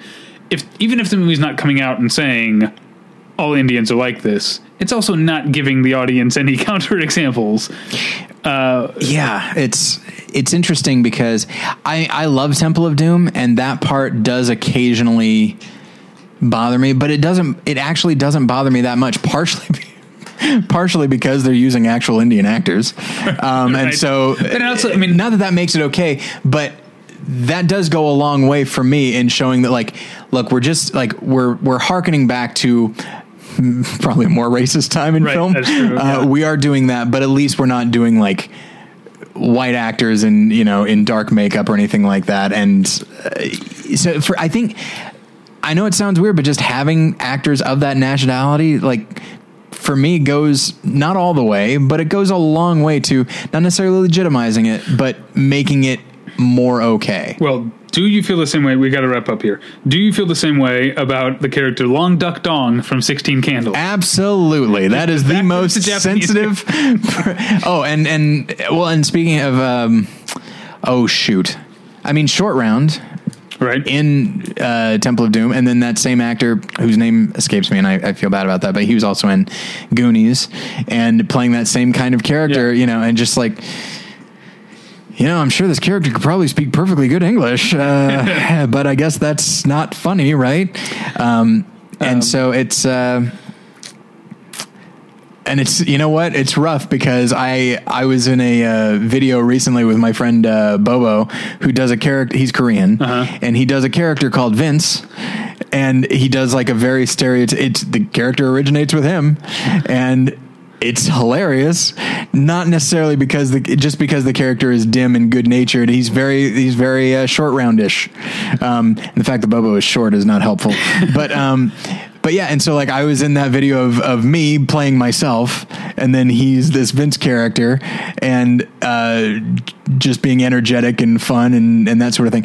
And so people have said like, that's a little bit racist, but part of me is just like, hey, I didn't write it. Right, it was this little Korean kid that wrote it. Yeah, I say kid, he's only a few years younger than me, but that could, that doesn't necessarily, I'm not saying anything bad about your friend Bobo, but that doesn't necessarily excuse it, because sure, you can see there are plenty of black actors who've been accused of, selling out or whatever. And that's the thing, but I'm very much of the opinion that, like, it's not my place to say that if an actor of a specific nationality or even, like a gay actor or whatever, if they choose to play something in a stereotypical way, and that's what they want to do, and they're given the freedom to do so, and that's how they do it, and they think that's the most effective way to play that character, I am not going to say, sir, that is making me uncomfortable as a white person. Like, right. I don't want to play that. So we'll leave it to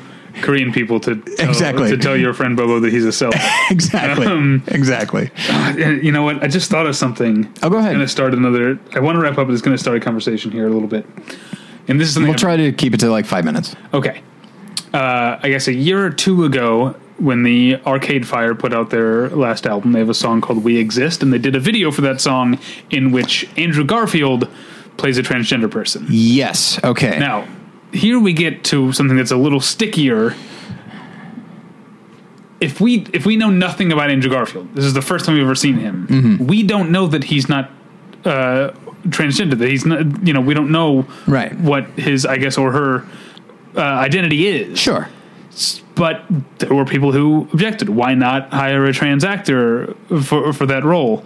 How do we, that's a really tough one, right? The reason honestly, the reason this doesn't start a conversation is because my answer is, I don't know. Yeah. Like, it's so, it's tough. Cause I feel like, and the movie Transamerica also. Right. And there's some, that's another, like, well, here's the thing with my thing with the Andrew Garfield thing is, I think having a popular band like the Arcade Fire make a video about that, is furthering. I think it's a good cause. Yeah. And it got more eyes on it probably because it's Spider-Man. Sure. You know, and does that?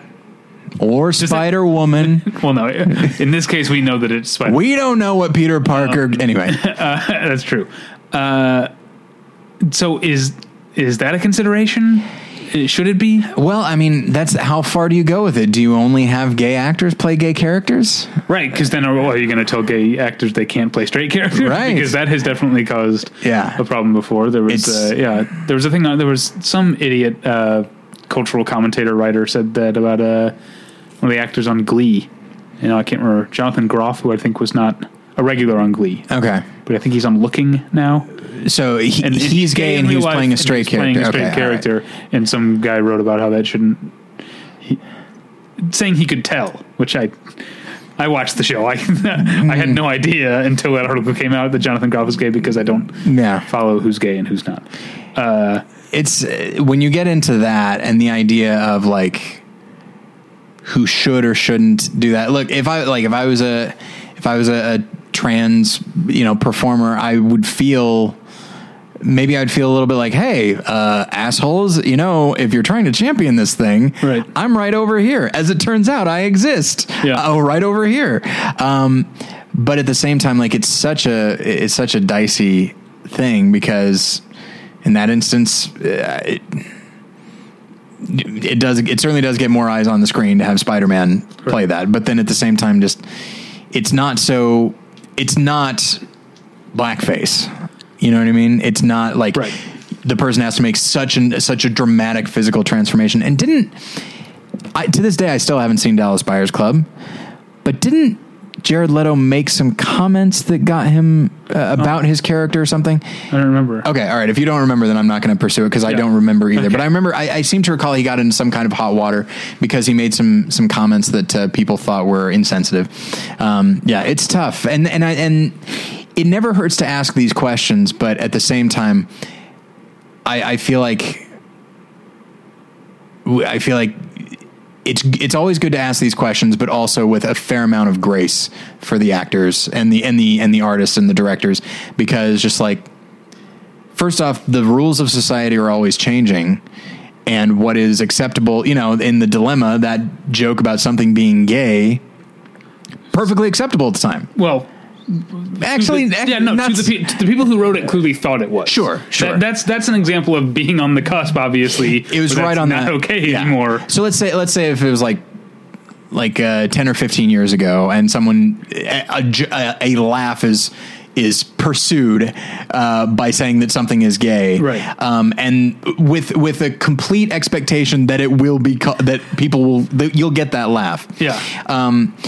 Now we view that and we hear that and we shudder a little bit. And how much do we get mad at those people for playing into what is a pretty decent cultural expectation that you're going to get a laugh as a function of that? And in that same way now, like, I don't know who do you know who directed that video?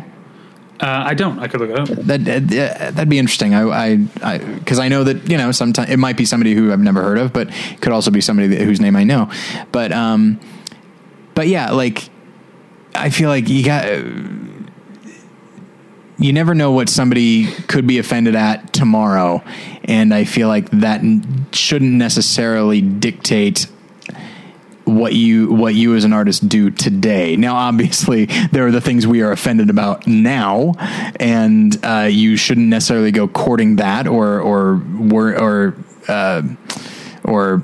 pushing that to the side. But at the same time, I don't know. It's when we get into this and the idea of being on, I'll use the term, being on the right side of history. Like when it comes to art, it gets dicey and it gets, as you said, sticky. Directed by a guy named David Wilson. David Wilson. Done a lot of music. Obviously a fake name. Yeah. Because who would ever be named David Wilson? Though that is officially the name of the character of Terrence Stamp in The Limey. Okay. A couple more I wanted to mention. One, I loved this movie when I was a kid. It's called The Toy. Oh. And it's a movie in which a rich white man buys his young white son a black man as a toy. Yes. Which, given the character arcs and stuff like that, I feel like maybe there's a social commentary there. Okay. So I'm willing to Because eventually the boy learns that black men aren't toys. Yeah. And this film was made like 1936, right? Yeah. And then I didn't mention it because I feel like we were piling on the whole rape thing and that's a tough subject, but I couldn't not mention Revenge of the Nerds, which has a scene that would not have been thought of as rape at the time, but is definitely rape now, in which he, by wearing a costume, pretends to be a woman's boyfriend and has sex with her in the costume. Oh boy, really? Yeah. I don't think I've ever seen Revenge of the Nerds. Oh, you don't need to. It's not good. Yeah, I'm sure. Yeah, and what's more is not only is it not seen as rape, he's like, it's like a heroic, like it's like a victory for him. Is it a nerd having sex with a jock's girlfriend? Yes. Oh boy. Yeah. That's pretty rough. Yeah. And then this one's a little bit more innocent in the movie, unless you think of it as a real thing, but it's a musical. Seven Brides for Seven Brothers. It's really like there's one bride for one brother, and the rest of them are like, hey, we want brides too. Let's go down the mountain to the town and kidnap 6 women. And then on our way back up, intentionally cause an avalanche so no one can come up here and save them. And we're just going to live up here in the mountains with these women that we kidnapped, and then they fall in love. And it's a movie I loved when I was a kid. It's so much fun. I am not aware of the story of Seven Brides for Seven Brothers, but that avalanche thing it's just like, do they destroy the town? I think it's just like to block the path. Okay. So the people from the town can't get up to where they're keeping these 6 women they kidnapped. Yeah, I think you can definitely use that in court. Like, I think nothing says premeditated like blocking the path with an avalanche. Right. Yeah. Oh boy. Okay. Well, this was a fun episode. Yeah, I and I'm sure there are listeners who disagree with us on some of this stuff. Yeah, or listeners who probably have examples we didn't think of. Oh, absolutely. Which I'm definitely looking forward to hearing some of those. You can put comments on those on the website, which is battleshippretension.com. That's also where you find all of our movie reviews. I think this week, I was just I reviewed some stuff for the Sundance Next Fest last week. So I reviewed Cop Car, which you talked about, Mistress America, which you talked about, and then Finders Keepers, which is fantastic. You're going to love it. Okay. And Entertainment, which I think is amazing, but a lot of walkouts in that Really? movie. Oh, boy. And I don't really blame them. It is not a pleasant movie. Should I see the comedy before I see it? So I have a better idea of what I'm walking into? They're almost different sides of the same coin, whereas like...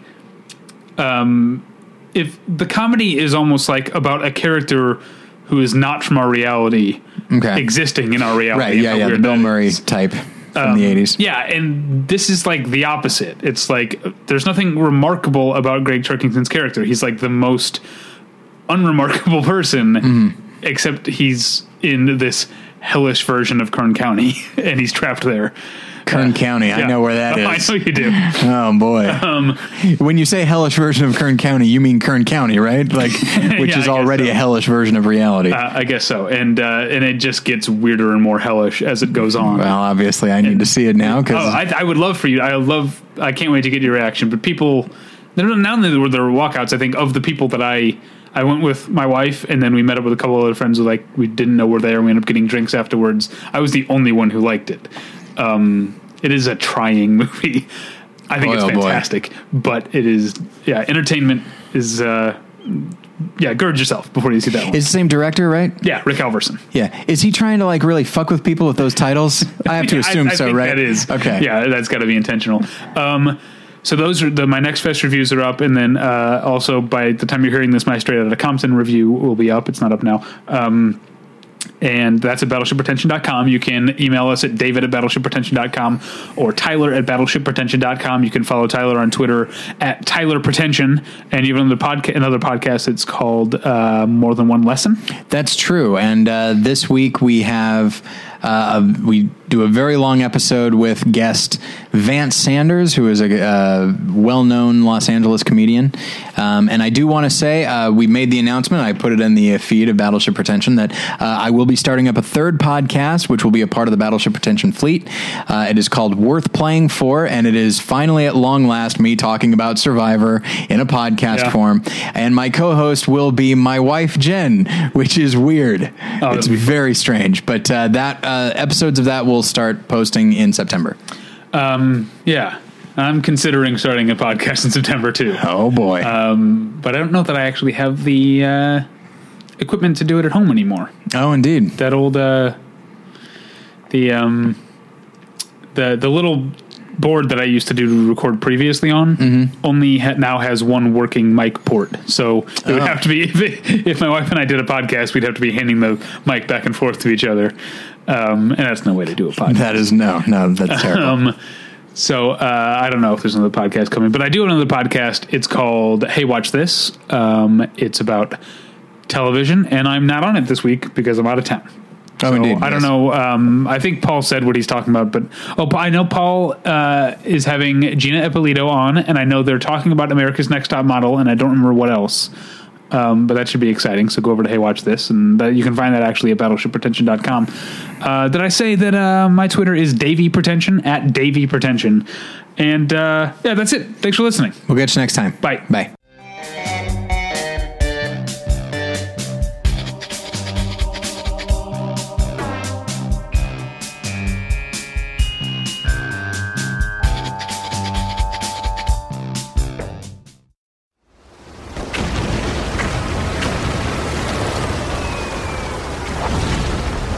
This program is a proud member of the Battleship Pretension Fleet.